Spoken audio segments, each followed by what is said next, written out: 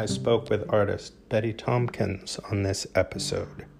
For those of you that are not familiar with painter Betty Tompkins, she's an American artist whose work revolves around photorealistic close-up imagery of heterosexual and homosexual intimate acts. She creates large-scale monochromatic canvases and works on paper. I had a conversation about her history in the art world, her history as a painter, her history as a woman in the art world, the galleries she shows with, her upcoming museum show, and just a general discussion because she's a close friend of mine for over a decade. We hope you enjoy this episode of White Hot Magazine, the Art World podcast, with your host, Noah Becker.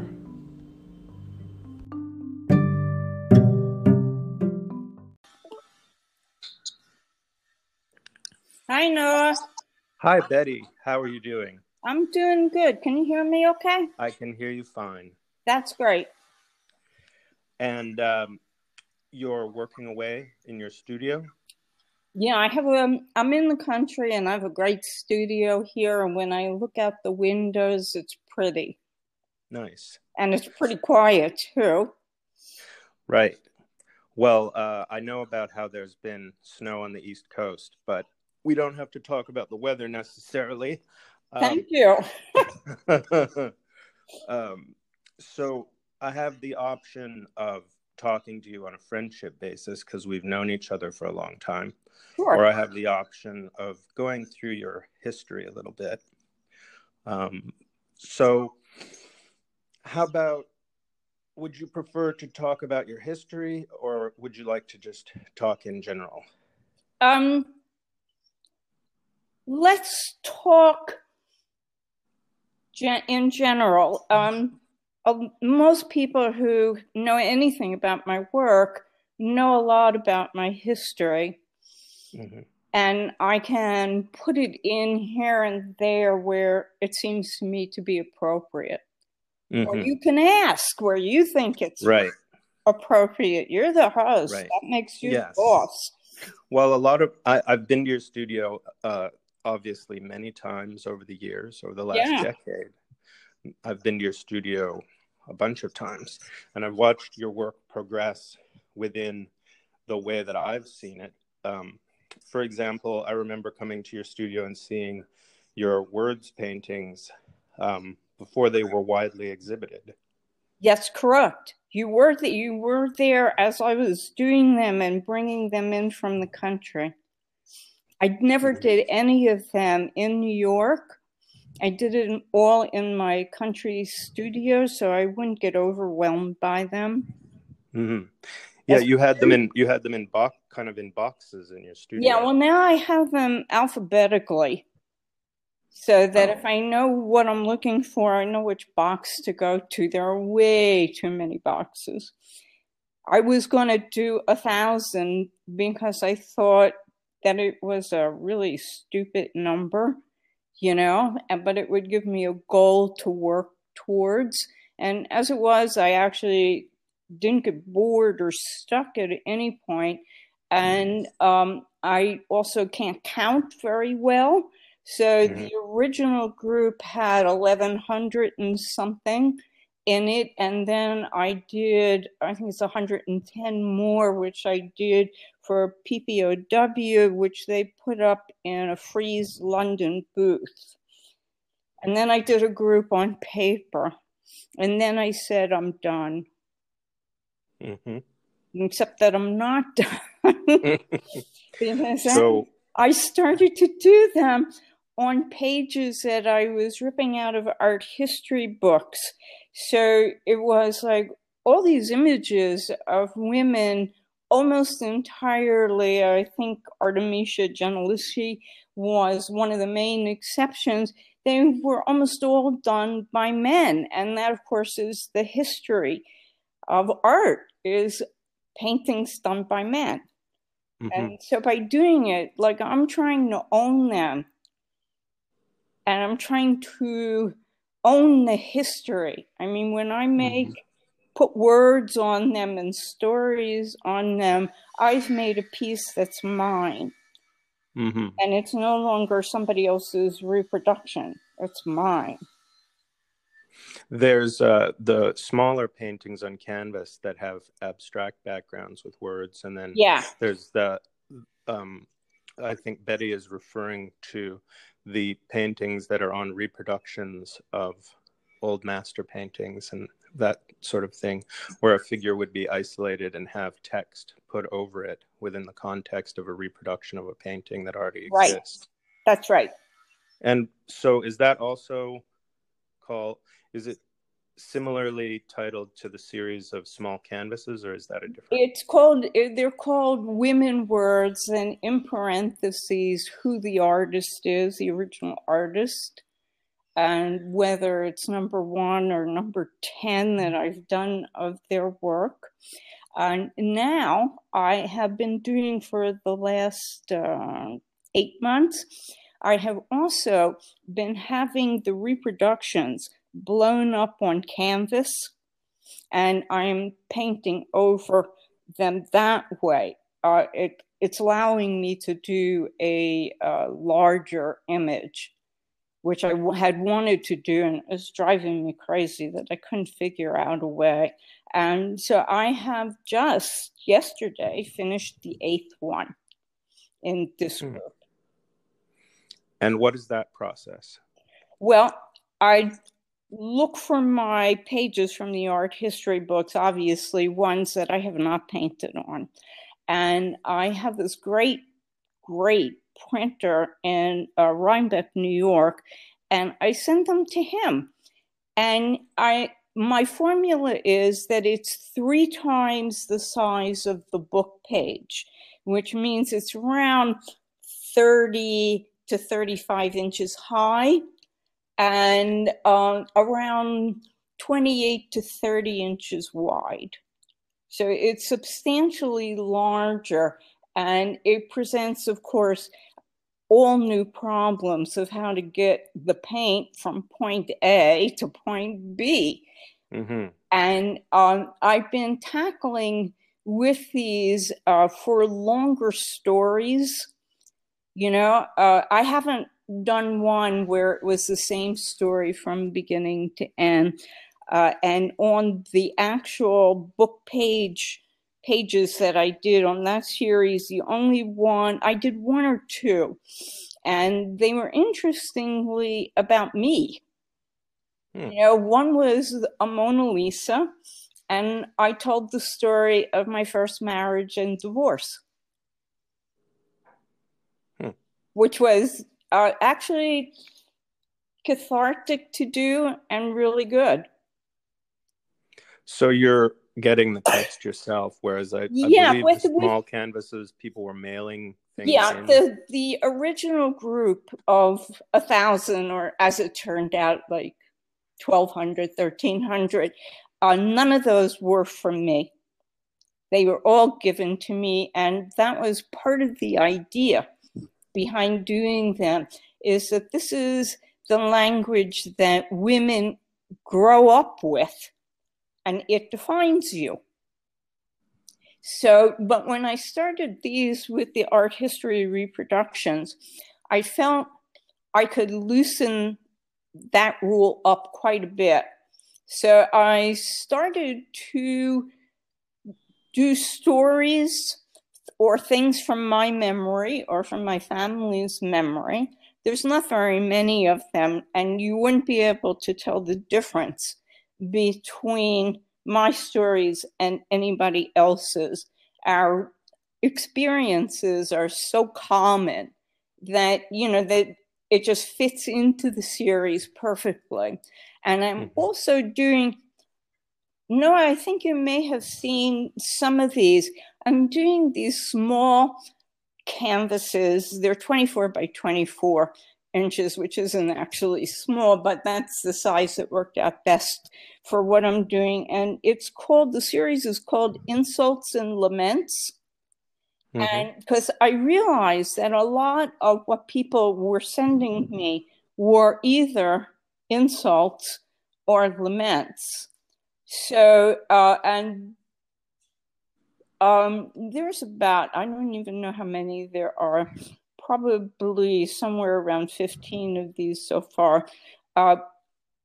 And they all have a painted cunt image on it, airbrushed. And the letters are in different forms of pinks and pink oranges. And one of the ones that I did, which was in fact said to me when I was a college undergrad, which is the only way you're going to make it in New York is on your back. Mm. And I actually had a teacher say that to me, because he said to me when I was a senior, he said, "What are you going to do after you finish graduate school?" And I said, "Oh, I'm going to go to New York and be an artist." And he said, "The only way you're going to make it in New York or in the art world is on your back." And I, of course, I blocked it out of my mind entirely for years. And when I did finally move to New York and I finally worked up the nerve to ask for an appointment at what was actually quite a blue chip gallery at the time, and I didn't know the dealer, I had never met the dealer. I'm in the elevator, I'm going up to this guy's gallery, and this popped right into my head. So I hadn't blocked it out at all. It was just there. And when I got off the elevator, instead of going to the gallery, I went to the ladies' room and I threw up. I was totally unnerved. And then I looked at myself in the mirror and I said, "This is what you want to do for the rest of your life. So get over this." And I went in. I made myself walk in. He was an elderly gentleman. He was not interested in girls. And so, and then it never happened again. And you took this ugliness that was said to you and made art out of it. That's right. Well, I guess that you could say that's turning poison into medicine. That's right. That's right. Yeah. I think it's actually not a bad attitude to have during life. We're all going to have terrible experiences that we can't control. And you have to be able to make something positive out of it. Because then you own it. It's yours. And did you find it was difficult when you got to New York to pursue your dream of being an artist? Almost impossible. And who were the big artists when you first got to New York? Who were the really Well, I came famous to New York in 1969. Mm-hmm. So it was heyday, basically, of pop art. And minimalism was already started. You know, and the art world itself, unlike the one we know, which is huge and sprawling and in every borough of the city, the art world was so small that you could see every commercial gallery on one Saturday a month. And it was basically Soho, right? No. It started, Soho was, when I moved into Soho, which was 1969, Soho was becoming an art center. But it was mostly 57th Street, east to west, and then up Madison Avenue to the Ellen Stone Gallery, which I believe was on 86th Street. And it would go like a half a block on either side of Madison. So if you like to walk, you could do the whole thing. That's interesting. Yeah, Well, that and proves I'm not a Soho, I didn't do that proves I'm not a historian of where the galleries migrated from in New York City. Well, Now I know. that's what I saw. Now I know something. But then, so what was your first dealer? Oh, I was in like 1972, 73, by which point I was already living in Soho. I was in a group show, no representation, at Don Lugiudice Gallery. And I was also in another group show with Warren Benedict. Neither of these people wanted to represent my work. Now, let me ask you a question. Sure. The kind of work that you're doing, which is derived from porn photos and sexually explicit photography from magazines, was that something you were always doing, or did you have a style that you were doing that had nothing to do with that, and then you suddenly before switched? I started the fuck paintings, I was doing my graduate thesis, which I started out with spray guns. And then when I moved to New York, my first husband was in graduate school at Teachers College, Columbia University. And we had a 2-room apartment. So room 1, the kitchen was stuck on one end of it. And he was a sculptor jeweler. And so the living room was basically his studio. And the other room had a double bed in it and a dresser, and about 5-6 feet between the bed and a wall that also had a window on it. And that was my studio.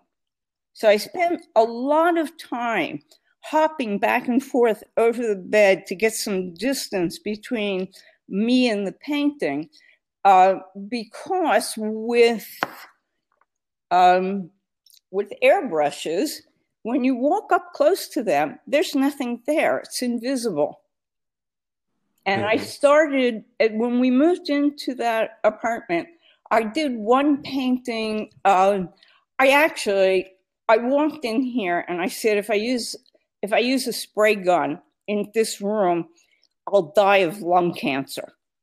Because there was no ventilation and there was no space. And I would, of necessity, be in the spray stream. So I thought, this isn't so good. I'll have to use an airbrush. And I had never used an airbrush. So I bought one and I taught myself how to use it by doing a painting with a rather large painting, actually about 7-8 feet high. And then one day, as I was finishing the painting, my husband had a collection of porn photos, which had come from, I can't remember anymore, Hong Kong, Shanghai, one of these places. And he had gotten them years before he met me. And because he would buy porn, and in the back of the magazines were these ads for actual photos. And he lived in Everett, Washington, and he went up to Vancouver and he rented a P.O. box, because the laws about sending this kind of material through the mail in the United States, at that time, it was a felony. And it had serious penalties. So he rented a P.O. box and he got, I don't know, checks or bank orders, whatever, money orders. And he sent away for these things. And he waited a couple of months and he went back and they were in the mailbox and he picked them all up. And then he hid them, the envelopes, in the cushions of his car. And he drove across the border hoping he looked like the all-American boy. Mm-hmm. And so I was looking at them one day because I was actually really disappointed in a lot of what I was seeing when I would go around to the galleries. I mean, the art was almost all by men. There was no market for women. And nothing looked like it had any charge to it. Mm-hmm. It didn't even look to me like they had thought. Mm. They were just kind of like, this is my formula, so here. And of course, the first year I was in New York City, I went to every gallery. The second year that I was in New York, I would say, I have been to 15 shows at this gallery, and I've never seen anything I wanted to look at again. So I started to be more discriminating. Mm-hmm. Which galleries always had something that if I didn't love it, at least it had interest Mm-hmm. or skill. Right. Right. So I was looking at Don's porn photos, and I started with my fingers cropping them. You know, what if you took out this and this and this, and you're just left with this? And when I did the first one, I said to myself, this is what I've been looking for a year. You know, take out all the boring bits, and you're left with the money shot. And not only was it a beautiful composition, abstractly beautiful, it had charge. It grabbed my attention. So, Mm-hmm. and so I built the stretcher the next day and just started. I had no thought, no connections, except this is what I have wanted to do. And if I was standing in a gallery and this was in front of me, I would look at this painting. Because what really bothered me was how much I was just breezing by. These works did not in any way grab my attention, make me want to look at them, figure out how they were done, anything. Which was just like, okay, so I saw this show. Did you find that a lot of the galleries were showing things that were perhaps explicit? No. Or so it was fairly G-rated? Well, I had talked to a number of dealers by this point. You know, I'd been in New York for a year. And after I had 3 or 4 of the paintings done, I would go up to the dealer and say what my name was and say, I'm not ready to show yet because I've only got 2 or 3 of these done. But when I have a group of them, will you come to my studio? And all of them, male and female, both, they first would say, come back in 10 years when you found your voice. And an interesting thing about finding your voice is you know it when you've got it. So I didn't know what to make of that line. And then invariably, they would say, male and female both, don't bother to come back then. We don't show women. This left me totally free to do, for the first time in my life, whatever I wanted. And what I did was the fuck paintings. When did you find that galleries started accepting you and not kind of brushing you off? This is going to be disturbing, but not until 2002. Right. And that was with Mitchell August, to whom I will forever be indebted. Jerry Saltz, I had sent a sheet of slides to Jerry Saltz some years before, 3 or 4 years before. It was like maybe 1998. And somebody that I knew called me up and said, I was at this lecture the other day, and Jerry Saltz said he was thinking about curating a show about sex. Send him your slides. So I had gone through a huge process to get these slides from the 70s updated to the E6 process that was current then. And so I sent them to him in an envelope with a note that said, Dear Mr. Saltz, I understand you're thinking about curating a show about sex. If you decide to do it, I hope you will consider my work. Sincerely, Betty Tompkins. And I never heard from him. I never got the slides back. You know, I had an SASE in there, but I never got them back. And eventually I forgot about it. And then in 2002, I got a call from Mitchell Algus, and he said, do you know who I am? And I said, yes, you have a gallery in my neighborhood. But by then he had already moved to Chelsea. And he said, I've seen a sheet of your slides and I'd like to come down and look at them. And I said, what pieces? And because I had also done my first original language series after I stopped doing the sex stuff. And so he said, work from the 70s. So I said, okay. So I put out a couple of the fuck paintings, and I took out 1 or 2 of the language pieces, and he came down to see me, and we had never met. And he looked at the word pieces and he said, that's really good work, but I'm here for this. And he pointed to a fuck painting. And so we had to talk about it. And eventually he told me that it was Jerry Saltz, who had walked into his gallery that day and put my sheet of slides on his desk and said, you should go look at this stuff.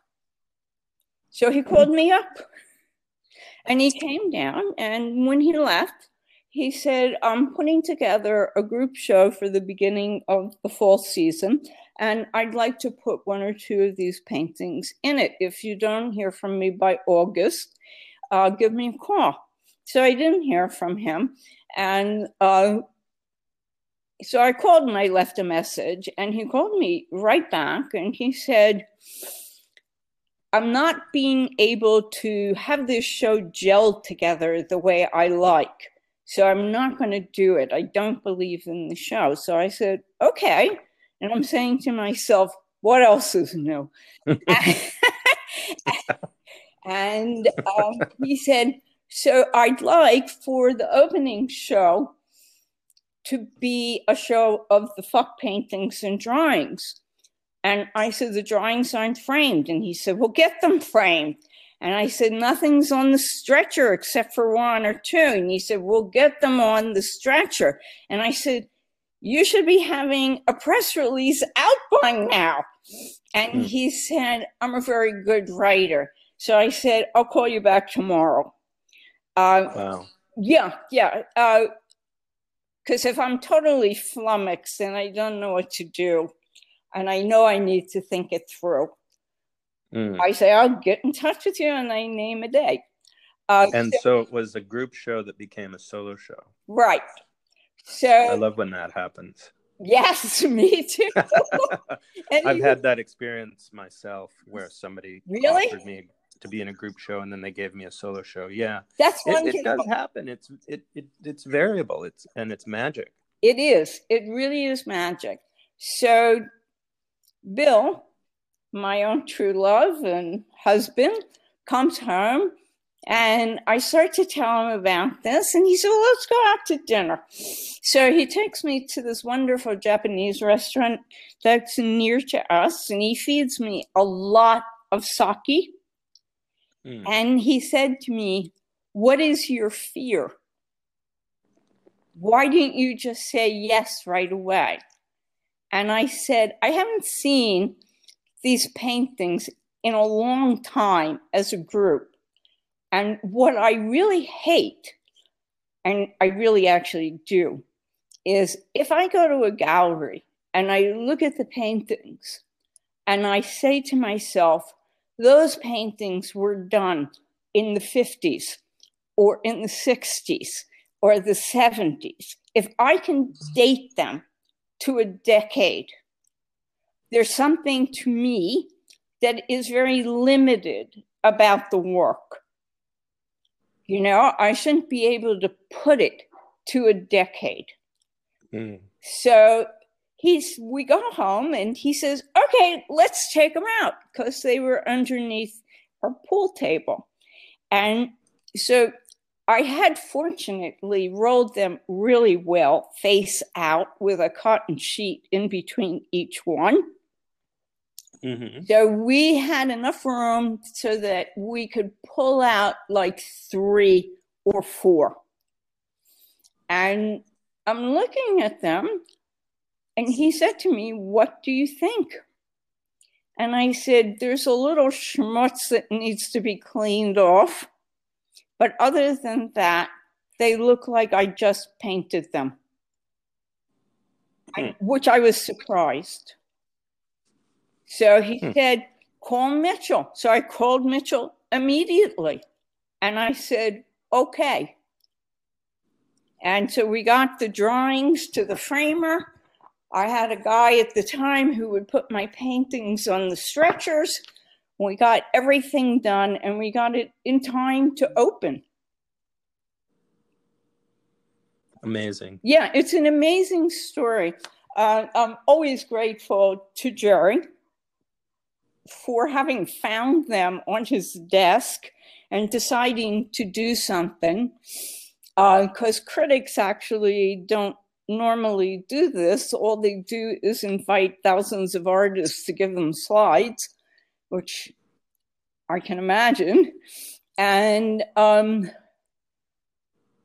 not used to dealers saying yes. Well, I think somebody has to push the door open for people, and certainly that's what Jerry Saltz did for you at that point. Yes, he did. Yes, that's a very, that's a very great way to put it. He pushed the door open for me. Absolutely. Yeah. And I've heard you talk about that before, and it's a great story. It's a wonderful story, and everybody should have this luck, no matter what your age.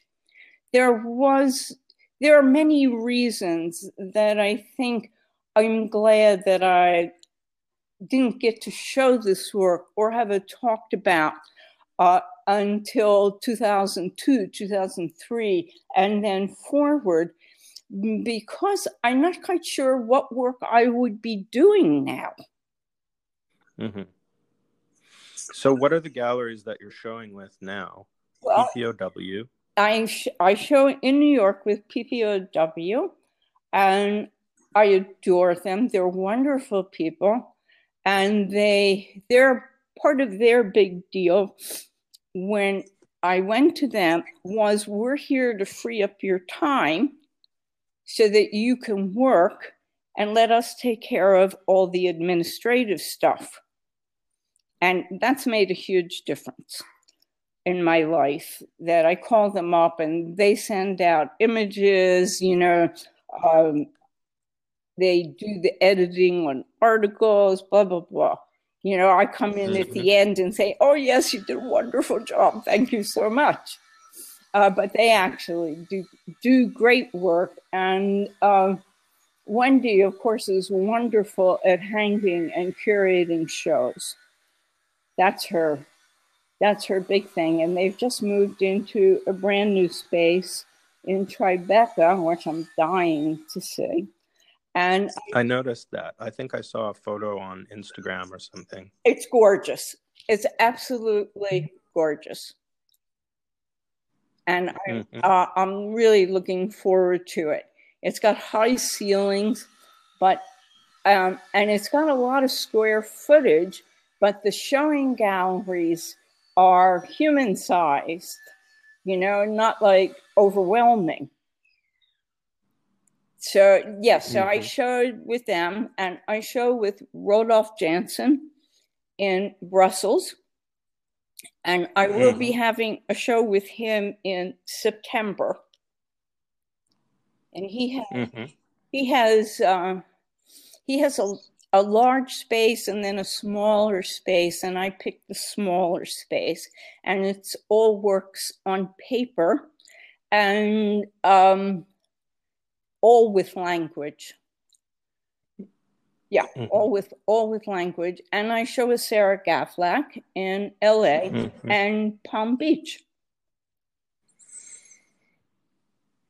And that gallery, have you been to the Palm Beach location, or you sent work? Or that's a great gallery.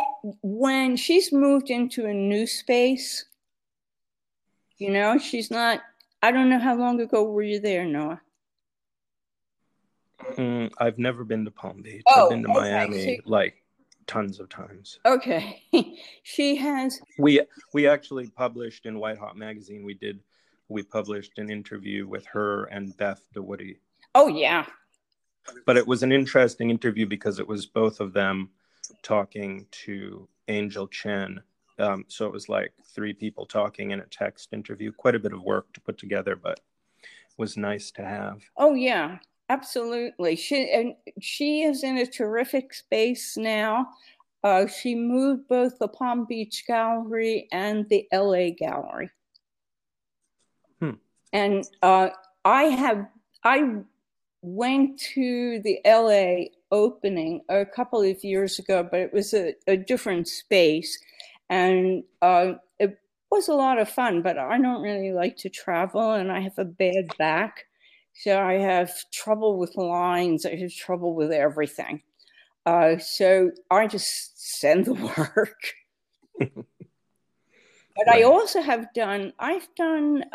did a show in Innsbruck with Karen Perniger, and I couldn't go to the opening, so we did it by Skype. And it was like, I always thought, why do I have to go? My work's there, and I can electronically be anywhere in the world. So we did the opening by Skype, and it was, as it turned out, an awful lot of fun. And I've done a panel by Skype.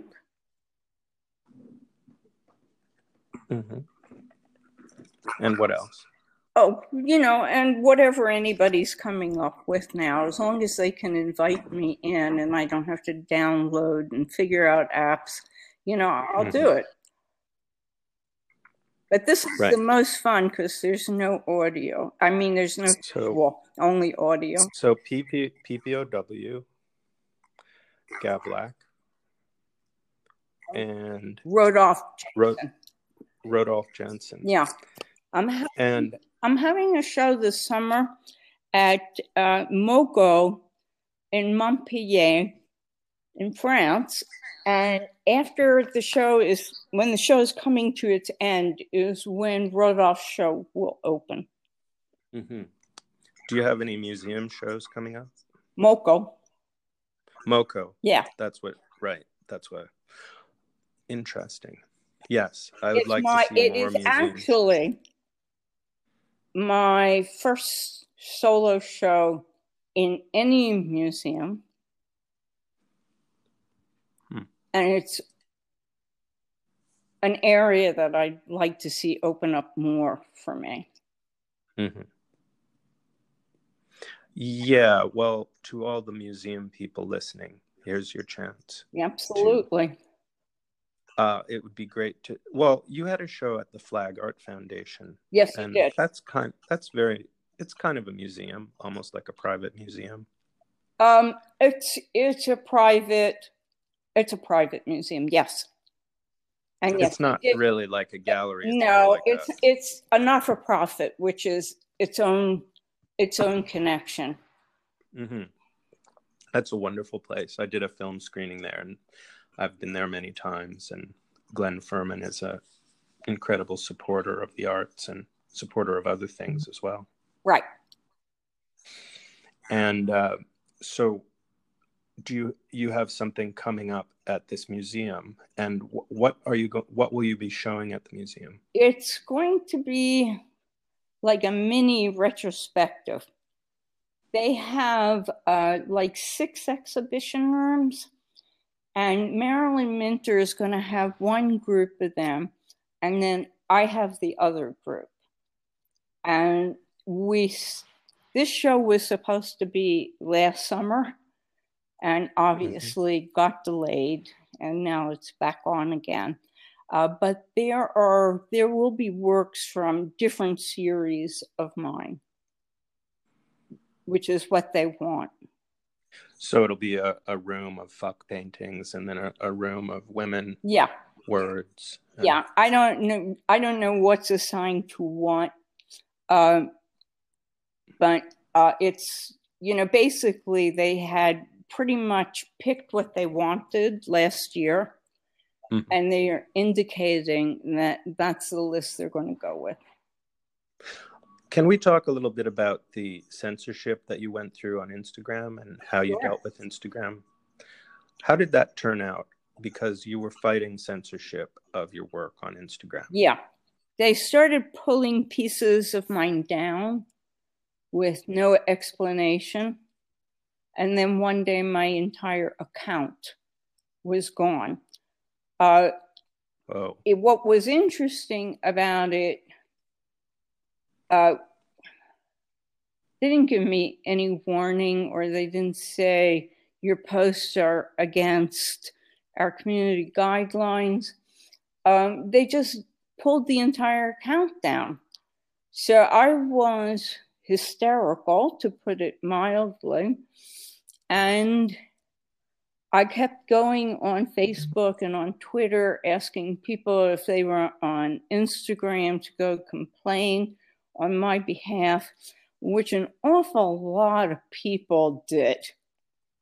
And that really helped. And so many people complained and were complaining on social media in general about it, that I think it was Andrew Russeth from ArtNet. Yeah. He had somebody call me up and interview me about it. I think he writes for Art News. Art News. Sorry. He's a great guy. Actually, doesn't he also write for the New York Times? He's great. Yeah, yes, he's absolutely this wonderful person. And when I'm in New York, I run into him all the time because he gets lunch at a place right by my place. So I run into him. But he wanted to know if they could write an article about it. And I said, yes, of course. And it turns out that Instagram does not like negative press. So they published an article, and then the article that they published then got picked up by blogs online. So all of a sudden, this one article was in several places. And then it turned out that a collector of mine knows people at Instagram. And she called them up. And she just said, basically, this will not do. Get that account back up. She is an important artist, which is very flattering for me, of course. But all of a sudden, I could log into Instagram. And they didn't. Wow. The thing that was interesting is I've been on Instagram since 2009, 2010. And all the pieces from when I was originally on, they didn't take down. They were just there. Just, and to obviously, because I've been told, but also I had figured out, I have a tagged account. So anything I put up on Instagram is reviewed. I don't know by whom or what their qualifications would be. What do you mean by tagged? Do you mean like verified or is No, tagged? I'm not verified. If I put up something on Instagram, an Instagram review team looks at it. Pictures of my pussycat, pieces that I've done. And then, do you know about the round table that Instagram did? I heard about it. Yeah, well, they invited me, and it turned out I couldn't be there in person. So I wrote to them and I asked them if I could write a statement to be read, because this was obviously something that I had an opinion on.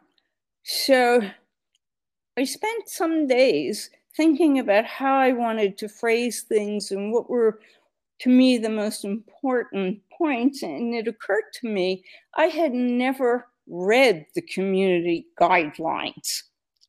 I don't know if anybody's ever read the community guidelines. So I clicked on the link to the community guidelines, and I was at once so furious and at the same time laughing so hard, because in the second paragraph, the last sentence of, or the next to the last sentence of the second paragraph says, and photos of nudity in paintings and sculpture are allowed too. There's no qualifiers in that. That's what it says. In other words, they should never have taken down anything of mine. So it was very easy to write the statement. And I told them to do their job better. Was basically what I said. After that, they closed my account one more time, which I noticed, of course, right away. And I wrote in email to the person people I had been in contact with on Instagram and Facebook from the round table. I had some contacts. And I said, this is a photograph of a painting. And they got back to me right away and said, we've restored your account. The review team thought it was a photograph and not a painting. And I wrote back saying, first time I've been punished for doing my job too well. Great response. Yeah. So I have been doing a series on paper called Scrolls, which are very angry marks with lettering that are part of the women's series. And I did them, I did one because I had the idea of what would this look like. So I did the word no. And I realized that this has no image except words, and none of them have been taken down. Great. Yeah. What a story. Yeah. So they're leaving you alone now, except they're reviewing your post. They're leaving me alone, which I'm grateful for. I have a new body of work thanks to them.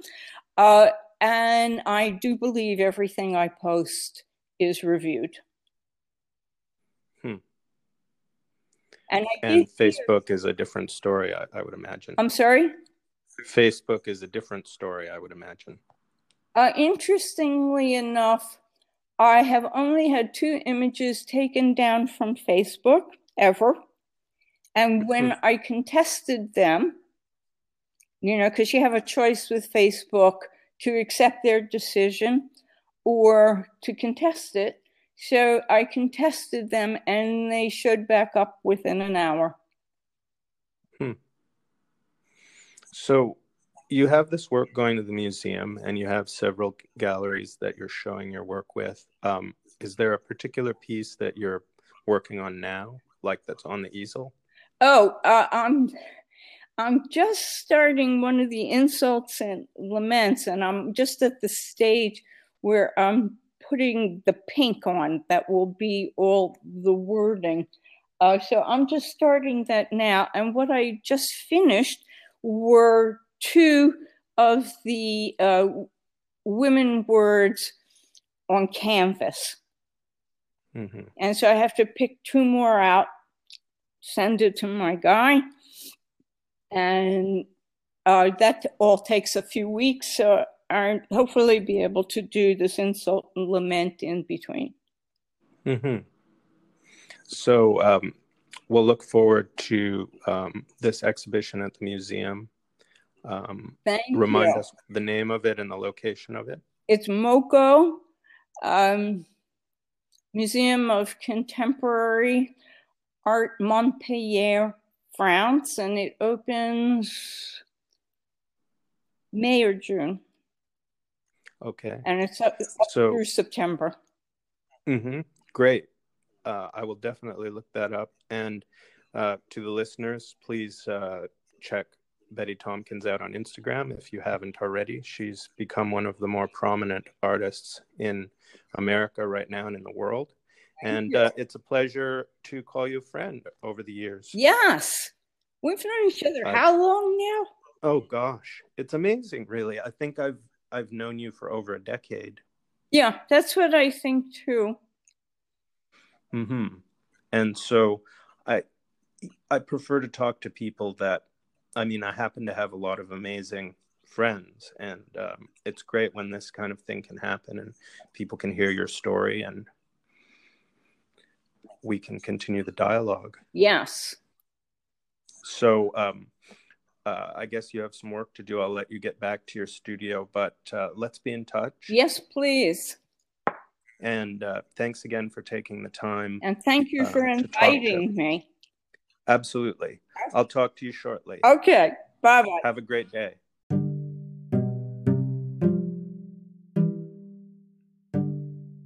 You're listening to the White Hot Magazine of Contemporary Art podcast with your host, Noah Becker.